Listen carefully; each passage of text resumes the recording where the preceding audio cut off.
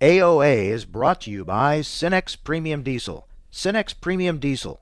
Diesel that doesn't mess around. Informing America's farmers and ranchers. This is AOA, produced by the American Ag Radio Network. Here's your host, Mike Adams. Hello, everyone, and welcome to AOA. Thank you so much for joining us, letting us be part of your day. Always appreciated. Lots to talk about today. We'll talk the infrastructure bill with Chris Edgington, president of the National Corn Growers Association. We'll talk markets with Matt Bennett with agmarket.net, and we're going to talk about biofuels. We'll talk RVOs and RFS issues, exemptions, waivers, and things like that with Kurt Kovarik, Vice President, Federal Affairs for the National Biodiesel Board. A lot going on there, including a story from Reuters. We talked about this yesterday. The oil industry, maybe a new tactic for them to try to get away from meeting the requirements of their renewable fuel standard. They're always looking for ways to get around those. And the story out from Reuters that maybe they found a new way to do it. Let's talk with Stephanie Kelly now from Reuters. Stephanie, thank you so much for joining us. You're reporting that it's kind of a game of chicken. Explain for us. Hi, yes, thanks very much for having me on. So this story is really a kind of behind-the-scenes market story that I think frames the complexities of biofuels policy as a whole. So as your listeners may know, according to U.S. law, oil refiners must blend billions of gallons of biofuels into their fuel, or they can buy compliance credits, known as RINs, from refiners that do. And these compliance credits are really what the story is about. So we found through looking at companies' quarterly filings that some refiners, and this is mainly PVF, CVR, and Delta's Monroe Energy, have been racking up these massive outstanding obligations in the RIN market. And these liabilities are so big that if it comes to it and they have to settle these positions, that could force some of them to shut down, which could affect, refinery workers in the energy sector. And you're right, we have characterized it that they're playing a game of chicken with the White House. These refiners have always wanted the Biden administration, or really any administration in the White House, to reduce the obligation they have around these blending requirements. So the idea here is that they're counting on the administration to do that in some way, which would help them with these RIN liabilities, or it puts the Biden administration in a dicey spot, as they could see some refineries face a ton of financial pressure. So that's interesting. Basically, these refineries are saying, if you don't let us out of these obligations under the RFS for blending renewable fuels, then we're going to have to shut down, and that's going to make the whole fuel situation, energy situation worse than it already is, and kind of basically saying, let us out so you don't have a bigger problem than you already have on fuel prices. Is that it? Right, and I think that you're pointing out a really interesting situation, because I think that this is up against the backdrop of a very dynamic moment for the energy industry. Oil prices right now are at multi-year highs, and that funnels down to high gasoline prices. I think the national average price of gasoline right now is probably around $3.40 a gallon. And usually when it goes above that $3 per gallon threshold, we see gasoline consumers become much more aware of the expenses that they're putting towards fuel. And that translates politically. The Biden administration doesn't want people to be upset about their energy costs, and they don't want people to blame Biden for that. So the administration has been urging other producers, oil producers around the world, to increase supply in the hopes that that could ease the market. So all of this is happening right now in the background, where the Biden administration has to make these decisions on biofuels policy. And if they're hearing that refiners could shut because of compliance costs for RINs, then that adds an added layer to this issue for them. And it gets back to the same debate. The renewable fuels industry is saying you could help consumers, motorists at the pump, by using more biofuels and lower the cost at the pump. The oil industry is saying making us use more biofuels will cause higher prices at the pump. So we're back to the same debate as we wait for the announcement from EPA on the RVO levels, and we're hearing that could be coming soon, but we've been hearing that for some time. So basically, does the administration take a position that they're blaming the renewable fuels industry and RINs for higher prices at the pump, or are they going to say, no, that's going to be our way to lower prices at the pump? So they're going to be making a decision here soon.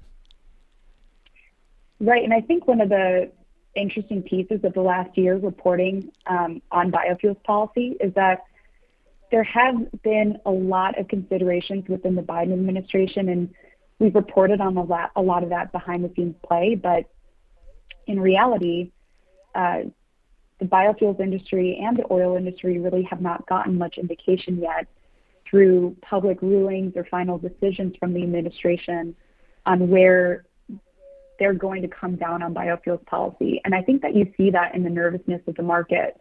It's been a really volatile year for the biofuels market. The RIN prices have gone through the roof at points in the year and then settled back down. And it's really because the market is still waiting for most of these decisions that haven't yet happened. I think it would be really hard to accept for the renewable fuels industry after seeing everything the Biden administration has done really to discourage energy production, domestic energy production, fossil fuel production in this country, to then use the renewable fuels industry as some kind of a scapegoat for the reason we have higher prices.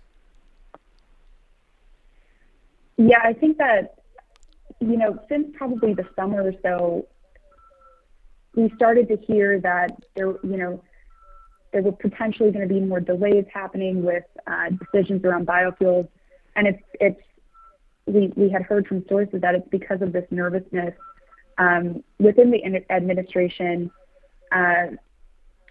They don't want to make decisions that are antithetical to other things that they're saying, and also they just have had a lot of other priorities and other big ticket issues to deal with, and they don't want to anger, other Democratic lawmakers whose votes that they need before they pass these bigger items that are on their list. Do you think the administration, while they come out and say they're concerned about higher gas prices, doesn't that help them try to move the country towards electric vehicles if gas prices are high? Could you say that one more time? Do you think the administration uses high gas prices as a way to get the country to move towards electric vehicles? I'm not entirely sure, honestly. I think that is a little bit outside of my purview. Well, it'll be interesting to see how they react to this move by refiners and what the RVO levels will be whenever we get that announcement. That'll tell us a lot about what direction the administration is going. Stephanie, thank you. Always good to watch and follow the work you and Jarrett Renshaw and others there at Reuters are doing on these issues. Thank you for being with us. Thank you so much for having me. I really appreciate it. Take care. Stephanie Kelly with Reuters. So this is an interesting tactic by the oil industry. We'll see what the Biden administration does on these RIN prices and the RFS. We'll talk more about it later with Kurt Kovarik with the National Biodiesel Board. Stay with us. Next, the president of the National Corn Growers here on AOA. AOA is brought to you by Cenex Premium Diesel. Cenex Premium Diesel. Diesel that doesn't mess around. So you're saying I could save some money now by bundling my crop protection products? But I'd miss out on the 5 to 15 bushels per acre advantage from Acuron herbicide? Mm-hmm. And the 4 bushel advantage Saltro seed treatment has over Allevo seed treatment? Yeah. And the 18.5 bushels per acre advantage from Travapro fungicide? Yep. So the bundle deal isn't really all that much of a deal, is it? Nope. Better yield is the better deal. Talk to your retailer or Syngenta rep to learn more. Always read and follow label instructions. Acuron is a restricted-use pesticide. Choose the proven performance of the Roundup Ready Extend crop system, featuring high-yielding Extend Flex soybeans and the exceptional weed control of XtendiMax herbicide with Vapor Grip technology. Elite genetics, triple herbicide tolerance, flexibility that delivers results, backed by 25 years of innovation. That's the Roundup Ready Extend crop system.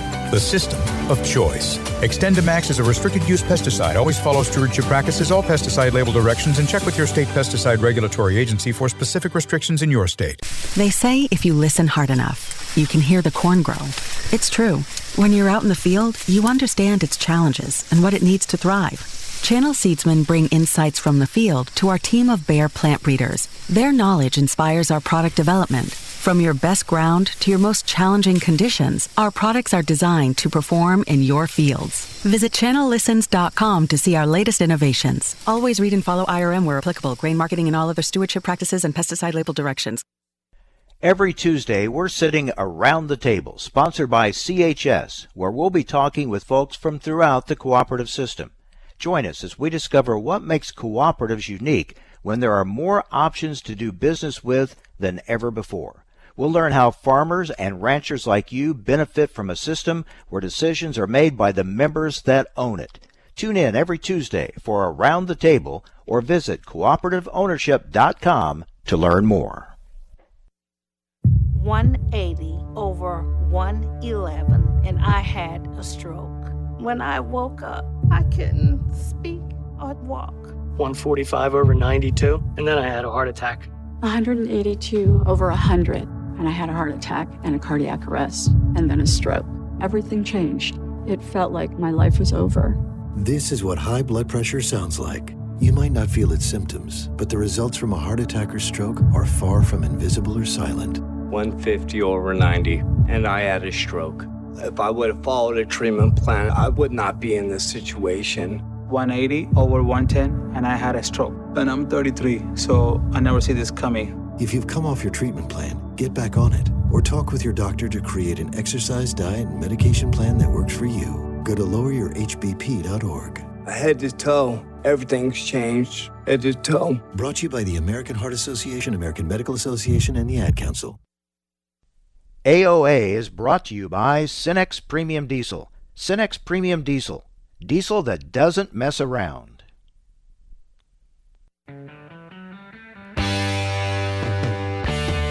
Information America's farmers and ranchers need to know on AOA. Now, back to Mike Adams. So, interesting story we're watching as we wait for EPA to release the RVO levels, basically setting the minimum amounts for refiners to blend, how much biofuels they need to blend to meet the RFS. And we just heard from Stephanie Kelly with Reuters. We got some refiners kind of playing a game of chicken with the administration, saying high RIN costs. If you don't get us out of these, let us get out of these obligations under the RFS, we're going to go bankrupt or have to close down, and it's going to cause bigger energy problems, and trying to force the Biden administration to give them those exemptions or a way around the RFS. We've got some thoughts on that now from our next guest, the president of the National Corn Growers Association, Chris Edgington. Chris, good to talk with you again. I mean, here we are still waiting on these long overdue RVO levels announcements, and now we see the oil industry trying to kind of another power play on their part to try to get out of the RFS.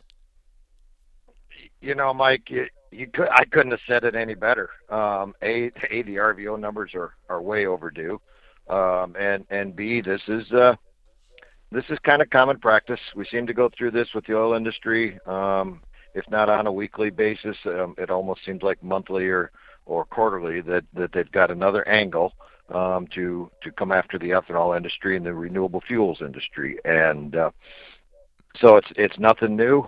We will continue to work with the people that like our product, need our product, and totally understand the value that our product brings to the consumer. Yeah, and if you're really concerned, if the administration's really concerned about higher prices at the pump, well, one, they can look at some of their own policies against the fossil fuel industry, but two, look at biofuels. You can go to the pump and see they are less expensive at the pump. Plus, they help what you're trying to accomplish in these climate goals, and that is cleaning the air. I mean, it ought to be a time that they more support the biofuels industry, not be thinking of ways to undercut the industry. You know, and it is. We have a fantastic product. It's better for the consumer from an environmental standpoint. It's better for the consumer from an economical standpoint. and yet we continue to face hurdles and roadblocks and opposition. And a part of it is the oil industry's been around in a larger way than the ethanol industry. But if you go back and study history, Henry Ford designed the Model T. My information tells me to run on ethanol. That was the product he thought it should be running on. So we are not new to the engine world. And people just still have the perception that we're new and they don't understand us, and they get a lot of misinformation about things that ethanol is perceived to have done, but actually is not ethanol's issue at all. So it's a continual challenge, and we know our product, we like our product, and we will continue to help educate both the consumers and the industry about the value we bring to the market. Talking with Chris Edgington, president of the National Corn Growers Association. Chris, I know that you're happy about some of the aspects of this infrastructure bill that can really help some areas that need attention when it comes to the ag transportation system. Oh, absolutely. It's an opportunity to fix some inland waterways, an opportunity to fix some ports. And, people think that it's ag products that really need those, and it's not. If you've spent any time on the Mississippi, the Ohio, the Missouri, you will see a lot of products that go up and down that river or the river systems that are more than just ag. So, and then obviously our ports ship stuff in and out all the time, and then there's broadband challenges, and if COVID did anything loud and clear for people, it proved that our broadband is way behind in most of rural America, and so there's some real good things in this that we'll be able to build on and fix some things that need some major replacement. The locks and dam system was built in the 30s for the most part, some older than that, designed for 50 years. We're approaching 90 plus on a lot of our inland waterway system, and we've got ports that are in the same situation. So this is going to be a nice boost to be able to fix some of that. Of course, it's one thing to pass a bill. It's another thing to make sure the dollars get right to those projects that need to be taken care of, and I'm sure that National Corn Growers, as well as others, will be watching that closely. Yeah, we do. But it is a challenge to get them there in a timely manner. I think the dollars seem to get there eventually, but timeliness, and we all know that if you bring a construction crew onto a project, you don't want to promise them just 50% of the money, and then we'll see you again next year. It's nice to be able to say, we're here, we're started, we're going to get it finished, because we will have the money and the funds that we need, and they will come in on a timely manner. So we're always trying to make sure that funds arrive at their destination of project or activities, in a timely manner, and sometimes that's a challenge. Yeah, and you're going to have federal and state government making a lot of those decisions on when and where that money goes, so that'll be a key part of this too. And we know that when you get into government oversight and government involvement, that can slow things down. It can, and but there's a reason. We've got a process they have to go through as well.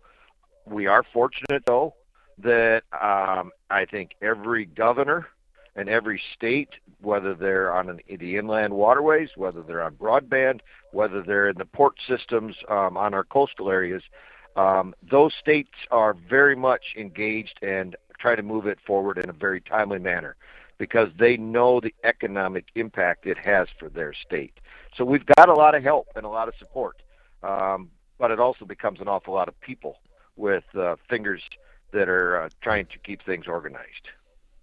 Speaking of states, I know you're encouraged about the Midwest governors coming together with a plan to sell more E15.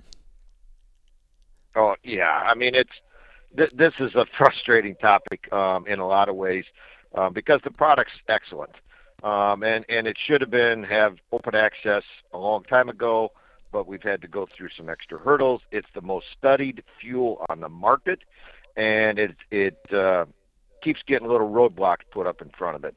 Obviously, we have a court challenge that was not 100% in our favor, so we've got some things we're working through there. But we have governors, we have federal legislators that strongly believe in E15 and the benefits it brings to their state and their consumers, and so they're working on making sure that we do have access to it year-round.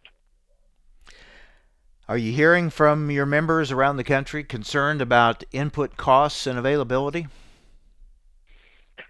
Yeah, to put it lightly. Last week I did an interview every day around fertilizer costs, and we, we're part of an amicus brief filing in the court system to try to reverse the tariffs that were put in place last spring by a petition that Mosaic had filed. And Mosaic had 74% of the market share already, and when the International Trade Commission allowed their tariff request, they now have over 80% market share of fertilizer here in the U.S. And it has had a dramatic impact on supply and a dramatic impact on price.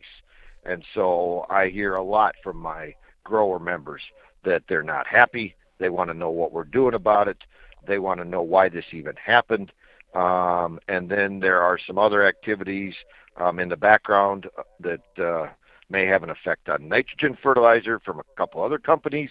And so we are trying to be proactive on those as well, as they're trying to use a slightly different tactic. But yes, input costs are a major concern for growers going into this next year.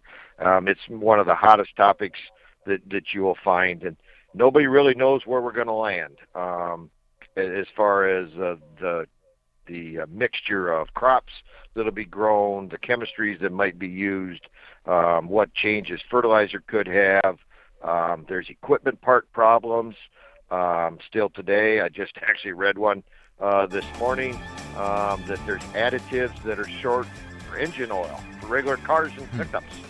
So the supply problem is not going away anytime soon. Lots of challenges. Chris, good to talk with you again. Thank you very much. Anytime. Chris Edgington, president of the National Corn Growers Association. Stay with us. We'll talk markets next here on AOA.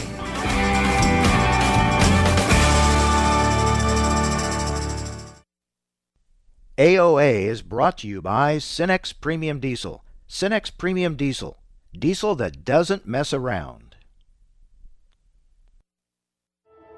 At Golden Harvest, our best skill is knowing how to listen. From our Gold Series soybean and game-changing corn portfolios to our expert insights housed in the Illuminate digital agronomy platform, everything we offer is an answer to what we've heard from you. This is how we listen. Copyright 2021 Syngenta. The trademarks or service marks used herein are the property of the Syngenta Group Company. All other trademarks are the property of their respective owners. You only get one chance to leave your mark on the land you love. So choose the soybeans with a legacy all their own. FS High Soy. The first proprietary soybean brand, High Soy has been a part of the land for 50 years, offering the latest in trait technologies and elite genetics. High Soy varieties continue to provide industry-charting yields. FS High Soy. See your local FS member company or visit fshighsoy.com. You're listening to AOA. I'm Kirsten Rahl. Row crops are trading higher. Wheat contracts are in the red following yesterday's traction higher. Weekly export sales of U.S. corn, soybeans, and wheat all declined compared to the prior week. However, corn and bean sales held just above the 5-year average volume, while wheat export sale volume fell below the 5-year average for the 4th week in a row. China was the top buyer for soybeans. Canada was a top buyer for corn, and the Philippines was a top buyer for wheat last week. On the Board of Trade this morning, December corn trading a 1.5 cents higher at $5.71. The March contract up a penny at $5.79. For soybeans, the March contract up 4 1/fraction at $12.37 1/fraction of a cent. The January contract trading 4 cents higher at $12.25 3/4. For wheat, Chicago wheat December down a 1.5 cents at $8.11. Kansas City wheat December down a 1.5 cents at $8.26. Minneapolis spring wheat December up a 1/2 cent at $10.53 3/4. The March contract trading 2 cents higher at $10.48. Regarding pork exports, the USDA anticipates the U.S. will export 3.36 million metric tons of pork in 2022. This would represent a 2.7% increase from the 3.27 million metric tons expected to be exported in 2021. Exports in 2023 are expected to remain stable from 2022 levels. For lean hog futures on the Board of Trade, the December contract trading 12 cents lower at $75.25. The February contract up 45 at $79.52. For live cattle, the December contract trading 15 cents higher at $132.05. The February contract down 27 at $136.12. Feeder cattle, November down 62 at $156.70. January down 52 at $158.55. You're listening to AOA. I'm Kirsten Rahl. The Alzheimer's Association and the Ad Council present the story of Cynthia and Ed. My mother was always very active and independent, and she was familiar with her neighborhood. But one day, out of the blue, she stopped at the stop sign for much longer than usual. And she didn't know whether she should go forward or turn or just stay at the stop sign. She wasn't even really sure where she was at. She was very concerned. It was very unsettling for her. It's important for you to talk to someone about it, to bring the family in on it. I felt so much better after my son told me, Mom, I don't want you to worry or be afraid. I'll be there for you and we'll figure it out. When something feels different, it could be Alzheimer's. Now is the time to talk. Visit alz.org/ourstories to learn more. A message from the Alzheimer's Association and the Ad Council. AOA is brought to you by Cenex Premium Diesel. Cenex Premium Diesel. Diesel that doesn't mess around.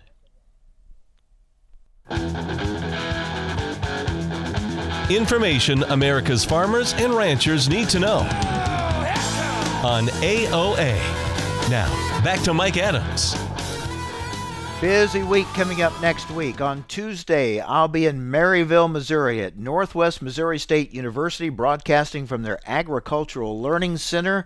We'll talk about their great new facilities there and their program, outstanding program. Haven't been there in a while. Looking forward to going back, working with our affiliate KFEQ in St. Joe, Missouri. So that's next Tuesday, broadcasting from Northwest Missouri State University. Then Wednesday, Thursday, Friday, I'll be in Kansas City for our National Association of Farm Broadcasting Convention.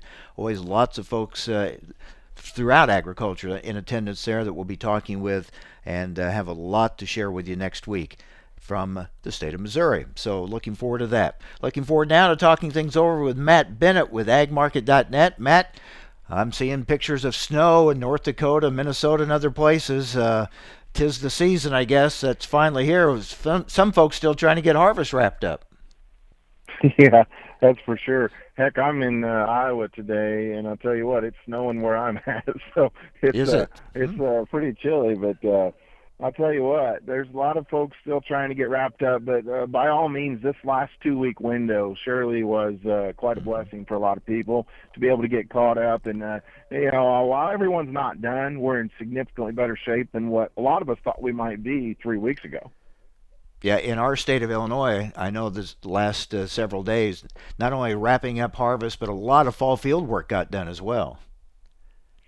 Absolutely. And quite frankly, Mike, we actually put some anhydrous on this week. Yep. Now, I would say right there in central Illinois, there wasn't a huge run for anhydrous, but I think a lot of tiled ground had anhydrous put on. And, I think where folks were maybe a little bit drier over the last couple of weeks, maybe there were some places otherwise. But I know in our part of the world, they were trying to put some on some untiled ground, and there's water standing in places still. So it's still plenty wet. I mean, just the 2, 3, 4 tenths we got this week made it seem like an inch due to the time of year and due to the fact that we were already fairly wet. Matt, I want to look at this corn market. We've had support from the ethanol industry, some aggressive buying by ethanol plants. We're waiting to see what the EPA is going to decide on RVO levels and the renewable fuel standard. Depending on which way they go, that could really impact that. Yeah, there's no question. It could definitely impact that. And so, I think that the general consensus is that they feel like this administration is going to be friendly towards renewable fuels. But, with that being said, nobody wants to trust that 100% just yet because we've definitely had curveballs thrown at us before. But it's been interesting to see this basis, Mike. I tell you what, just in our part of the world, one of the major processors went to 30 over this week and paying more for that if you get it there by Saturday. I'll tell you what, some of these guys are acting like we didn't just have a record crop. I mean, it's very interesting to see, 177 national yield and all the major overs that we're seeing out there in the countryside right now. Given what we've seen in this last USDA report and still the uncertainty of input costs and availability, do you see any move one way or another on acres, corn or beans, as you look at it here in November, looking to next spring? Well, that's a great question, Mike. I tell you what, the one thing that this report did for us is that it gave a little bit of, or a lot of support, kind of a lifeline, if you will, to the bean market. Whenever you look at this bean yield going down to 51.2, it kind of closed the door on any major just collapse in the bean complex. And so what does that mean for corn? Well, it means that if you're going to be bidding up for acres, you can't forget about soybeans when you're looking at a 340 million bushel carryout currently. You're going to have a fair amount of soybean acres, especially with this renewable diesel discussion that continues to ramp up. And so over the next 2 to 3 years, you're going to see a huge amount of demand come into this bean complex. Now, is it going to happen in the next 12 months? Probably not. But input costs, in my opinion, are not the biggest driver of the fear of planting corn. It's input availability. And I think part of the problem is that we're still not able to run whole hog on anhydrous, for instance, in Illinois, Indiana, Ohio. If you're going to have to run all the anhydrous for the most part, or 75, 80% of it in the spring time frame, I don't know that we've got the logistics to make that work. Most of these guys are saying right now they can't even find enough trucks to be able to refill the limited amount that they've hauled out so far. So this input discussion is going to be one that continues. And I think from an acreage standpoint, expecting much more than 90 million acres on corn this next year is probably asking for quite a bit. Were there any big surprises to you in that report this week? The biggest surprise to me was soybean yield going down. We haven't talked to a whole lot of folks that weren't very happy with their bean yields, and so I kind of expected that bean yield was going to go up, and we were looking at a record crop. Now, with that being said, and I don't want to throw shade at the USDA. Typically, the USDA is pretty accurate versus their final yield whenever it comes to soybeans, and they print that November yield. It's usually fairly close, and so you got to think that we're not going to grow a whole lot more from here. Are we going to grow the corn yield a little bit more? I think it's possible because you've went up 3 reports in a row, so you certainly don't want to go to sleep on that. But with that being said, the nice thing for this corn deal is, they gave us 50 million bushels of ethanol, corn usage for ethanol. I think they can easily go another 100 based upon the grind that we're currently seeing. So, if they take the corn yield up, I think there's demand behind it that can keep that carryout below 1.5 safely. Speaking of demand, it's interesting to see China now. It seems like they're really banking on South America having enough old crop and then off to a good start with their new crop. Yeah, there's no doubt that China has been very slow to book U.S. beans. We've heard that maybe we lost some beans off the P&W this week because we were too expensive. It is a little bit of a concern, but, at the same time, I think that Brazil, if they have a huge crop, there's no doubt that they'll be able to fulfill a lot of that supply, but I do think that it might be one of those longer windows, whereas maybe we actually do get to export some U.S. beans after the typical time frame that we're in. But, it's concerning, I will tell you. If I'm concerned about exports, I'm certainly more concerned about bean exports than what I am corn. Well, we've talked about this before. What are you suggesting for those holding unsold crop right now, both corn and beans?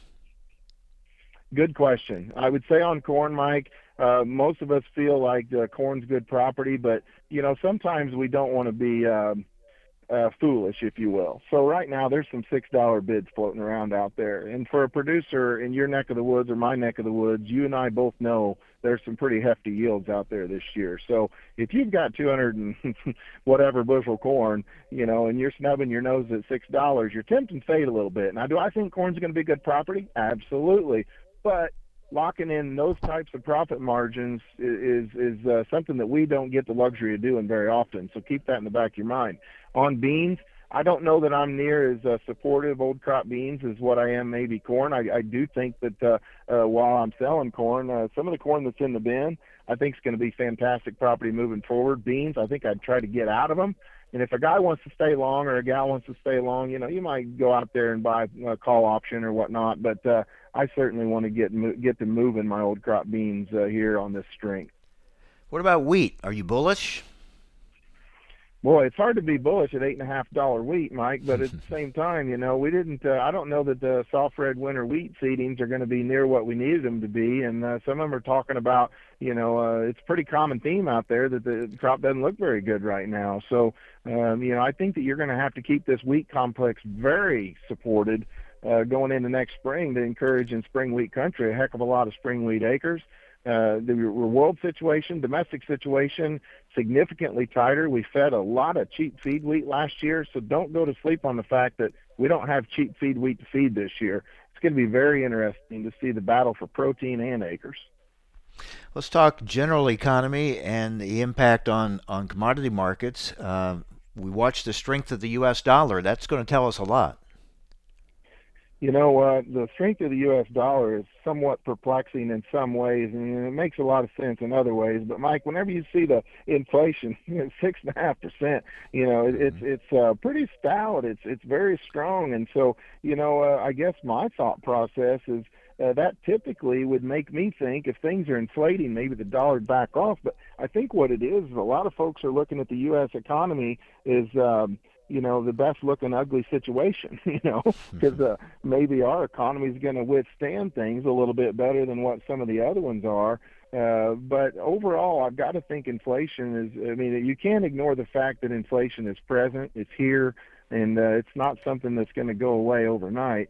It's concerning somewhat, and I would say producers take this opportunity of big income to get as healthy as they possibly can, because typically, when you see a economy get way too hot and inflation take hold, higher interest rates are almost certainly going to be happening at some point. And so I certainly want people to be very cognizant of that and be prepared. Yeah, keep an eye on that. Yeah, everyone says the economy's heating up, but I think a lot of folks are just concerned about paying for heating up their homes this winter. Yeah. And I tell you what, Mike, if it's a cold, hard winter, then natural gas, propane, you name it, it's not going to be cheap. We know that. And so what do you think that's going to do for anhydrous prices? Because a lot of folks are saying, I'm just going to wait. I'm going to look at half the price for anhydrous next spring. And I bet you good money that's not going to happen, especially if it's a hard winter. I've got fear that we could be looking at some pretty hefty prices next spring. Yeah, it's all connected, that's for sure. Good to talk with you, Matt. Thank you. Absolutely. Thank you. Take care. Matt Bennett with agmarket.net. All right, up next, Kurt Kovarik, Vice President, Federal Affairs for the National Biodiesel Board. His thoughts on what's happening with the administration, what we're waiting to find out on RVO levels and concerns about the RFS. Will the oil industry be allowed to skirt their obligations or not? We'll talk about that and more next, right here on AOA.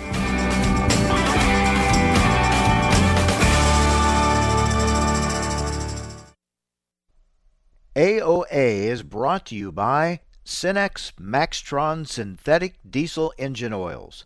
Oils that run smart. What do Mick Jagger, Barbara Walters, and Star Jones all have in common? They've all suffered from something called heart valve disease.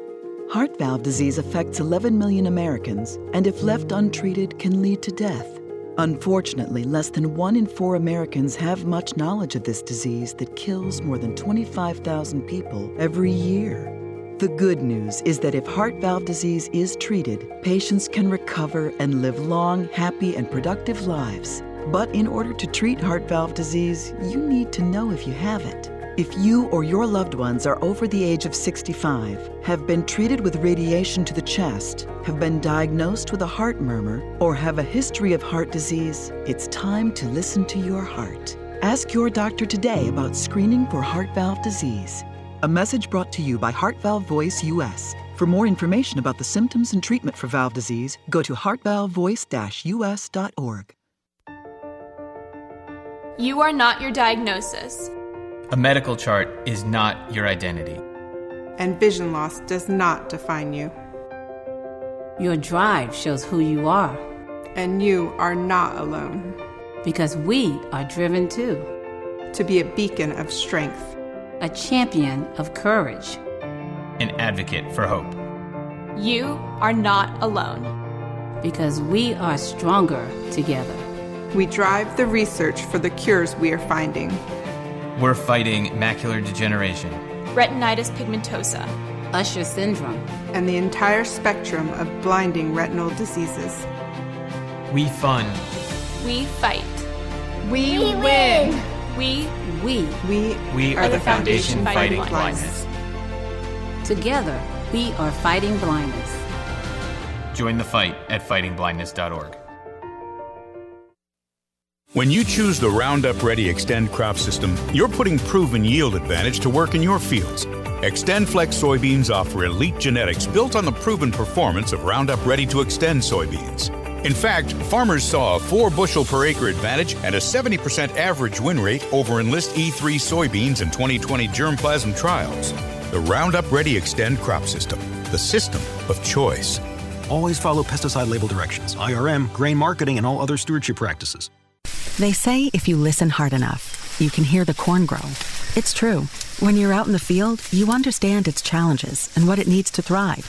Channel Seedsmen bring insights from the field to our team of Bayer plant breeders. Their knowledge inspires our product development. From your best ground to your most challenging conditions, our products are designed to perform in your fields. Visit channellistens.com to see our latest innovations. Always read and follow IRM where applicable, grain marketing and all other stewardship practices and pesticide label directions.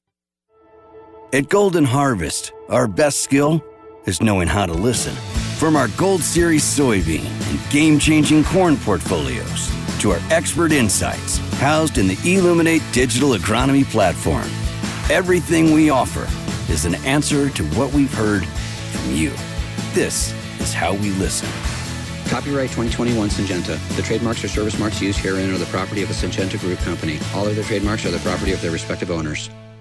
Ag retailers, co-ops, and custom applicators have enormous productivity requirements. With thousands of acres of fertilizer to apply in a short window of time, they don't have time to make mistakes in the field. Intelligent Ag's Recon Spread Sense is the first ag technology that monitors the flow of product on floaters. The technology identifies flow issues to avoid streaks in the field that can hurt yield potential. Reduce the risk of misapplication by investing in Recon Spread Sense. Never doubt what you're putting out. Visit intelligentag.com to learn more. Each and every day, DTN and Progressive Farmer editors are posting unique, original content to their website at dtnpf.com, bringing you the latest news and information you need for your day-to-day business decisions. Their award-winning newsroom covers markets, news, and weather, while also providing insights on crops, cattle, equipment technology, and more. You'll find innovative topics like, would you plant soybeans in December? Experiments look at the possibility of boosting yields with early planting. Want to save time? Learn how through autonomous machinery systems. Will there be a surge in feed prices in 2021? And what's today's weather forecast for my farm? The editors of DTN and Progressive Farmer are committed to delivering the essential intelligence farmers need every day to help your farm business be more efficient and profitable. Visit dtnpf.com today. AOA is brought to you by Cenex Premium Diesel. Cenex Premium Diesel. Diesel that doesn't mess around.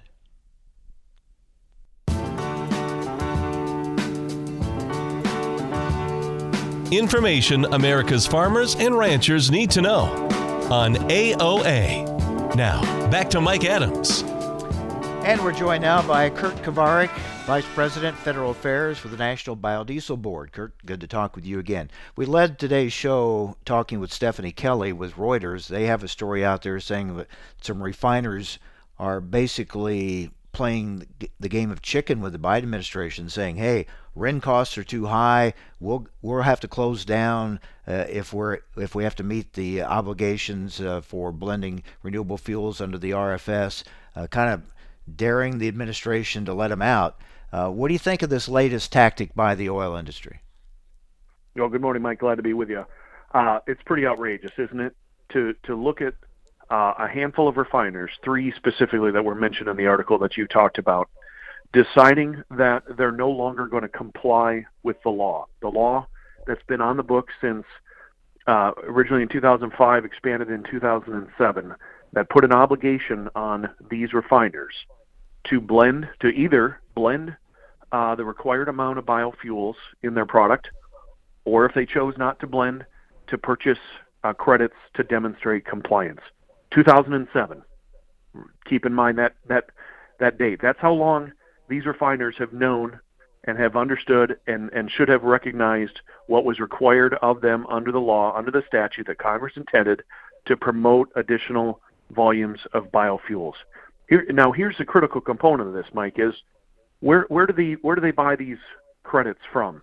Well, they buy them from others in the fuel sector who have blended beyond their requirement and are willing to sell them. So what kind of signal are we sending here to those that have complied with the law, have gone above and beyond in order to generate these credits so that others who don't choose to blend the biofuels can purchase these credits and use those for compliance?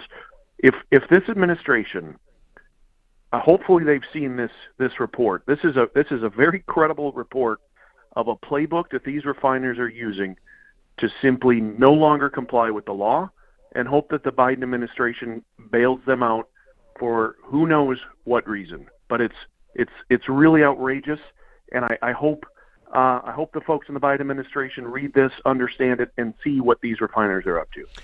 And talk about sending signals. If they do this, if they give them the out from the RFS, then basically you're blaming the RFS for higher fuel prices. You're saying that's one of the reasons, if not the reason for it.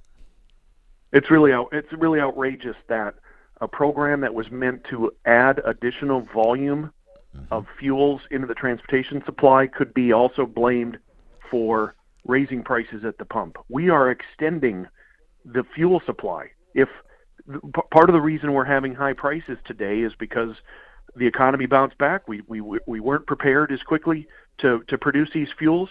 So how could having less biofuels available for the market help drive down prices at the pump? The exact opposite would be true. We have additional supply. That supply would then get to the consumer and lower the price. Yeah, ought to be saying use more renewable fuels. Don't say to the oil industry, we'll let you use less. That's right. If we don't have the refining capacity right now to meet the demand from the consumer, why wouldn't more supply be the solution? And Mike, to be clear on this, if the Biden administration were to take the bait from these refiners and provide relief, however they would choose to do that, they would essentially write the playbook for the refining industry to erode any value, any statutory requirement under the RFS. Why would any obligated party choose to comply with the law if non-compliance is rewarded with a get-out-of-jail-free card?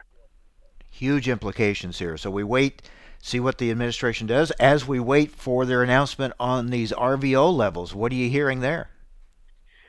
Well, I wish I had some good news there, but unfortunately I don't. We've all seen Administrator Regan was quoted here in the last day or so mentioning that they're soon to be released. You know, we've heard that for since July probably that they're soon to be released.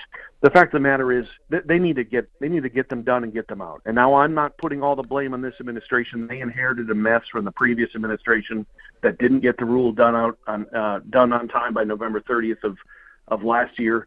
But everybody who deals with this program, whether it's a biofuels producer, a feedstock provider, or an obligated party, a refiner, they want this proposal out because it's imperative to understand what the market is going to be, and that's what this rule does. So everybody who has some role to play in this program wants this rule out. Well, it's kind of like you were saying. Either they're going to follow the law or they're not. You would think that they would follow the law. Look at how many administration folks we just had over in Glasgow, Scotland, talking about all the ambitious goals to reducing carbon, to addressing climate, to lowering the Earth's temperature. And here we are having a conversation about whether a handful of refiners should be forced to comply with a law that requires them to use lower carbon biofuels. If it weren't happening, you would say this is so ridiculous, Mike, this couldn't possibly be the case. But that's the situation we're dealing with right now, where refiners are arguing that we should use less low carbon biofuels, and having that argument with an administration that is singularly focused on addressing climate. It's really hard to believe. Yeah, the solution, or at least a big part of the solution, is staring them in the face, and it's like they refuse to acknowledge it. You're exactly right. It's hard to imagine, isn't it? Well, it is. Kurt, we'll see what they come up with, and they announce, hopefully, well, as you said, we've been hearing that they're going to do it sometime soon for months now. We'll see what they come up with. Kurt, good to talk with you again. Thank you. You bet. Glad to be with you. Kurt Kovarik, Vice President, Federal Affairs for the National Biodiesel Board. So we await that decision from EPA on biofuels.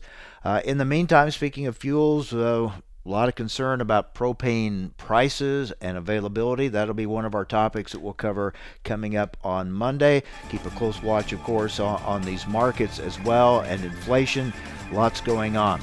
Again, next Tuesday, I'll be broadcasting from Maryville, Missouri at Northwest Missouri State University. And then Wednesday, Thursday, Friday of next week in Kansas City for the National Association of Farm Broadcasting Convention. Busy week ahead. We hope you have a great weekend ahead. Thank you for joining us. Hope you'll be with us again on Monday here on AOA.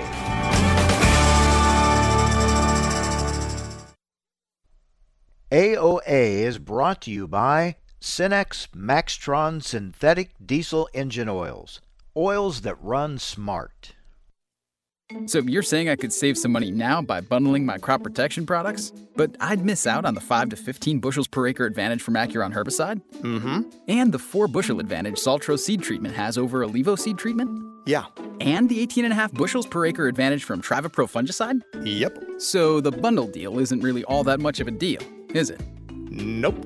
Better yield is the better deal. Talk to your retailer or Syngenta rep to learn more. Always read and follow label instructions. Acuron is a restricted use pesticide. As you wrap up harvest and prepare for the 2022 season, get a jump start by attending the DTN Ag Summit. This in-person event will be held December 5th through the 7th in Chicago at the Fairmont Hotel. Learn from agricultural thought leaders, including Ambassador Terry Branstad and John Deere lead economist Galia Barr, and much, much more. Register before November 25th to save $100 off registration. Get your tickets today at dtn.com/Ag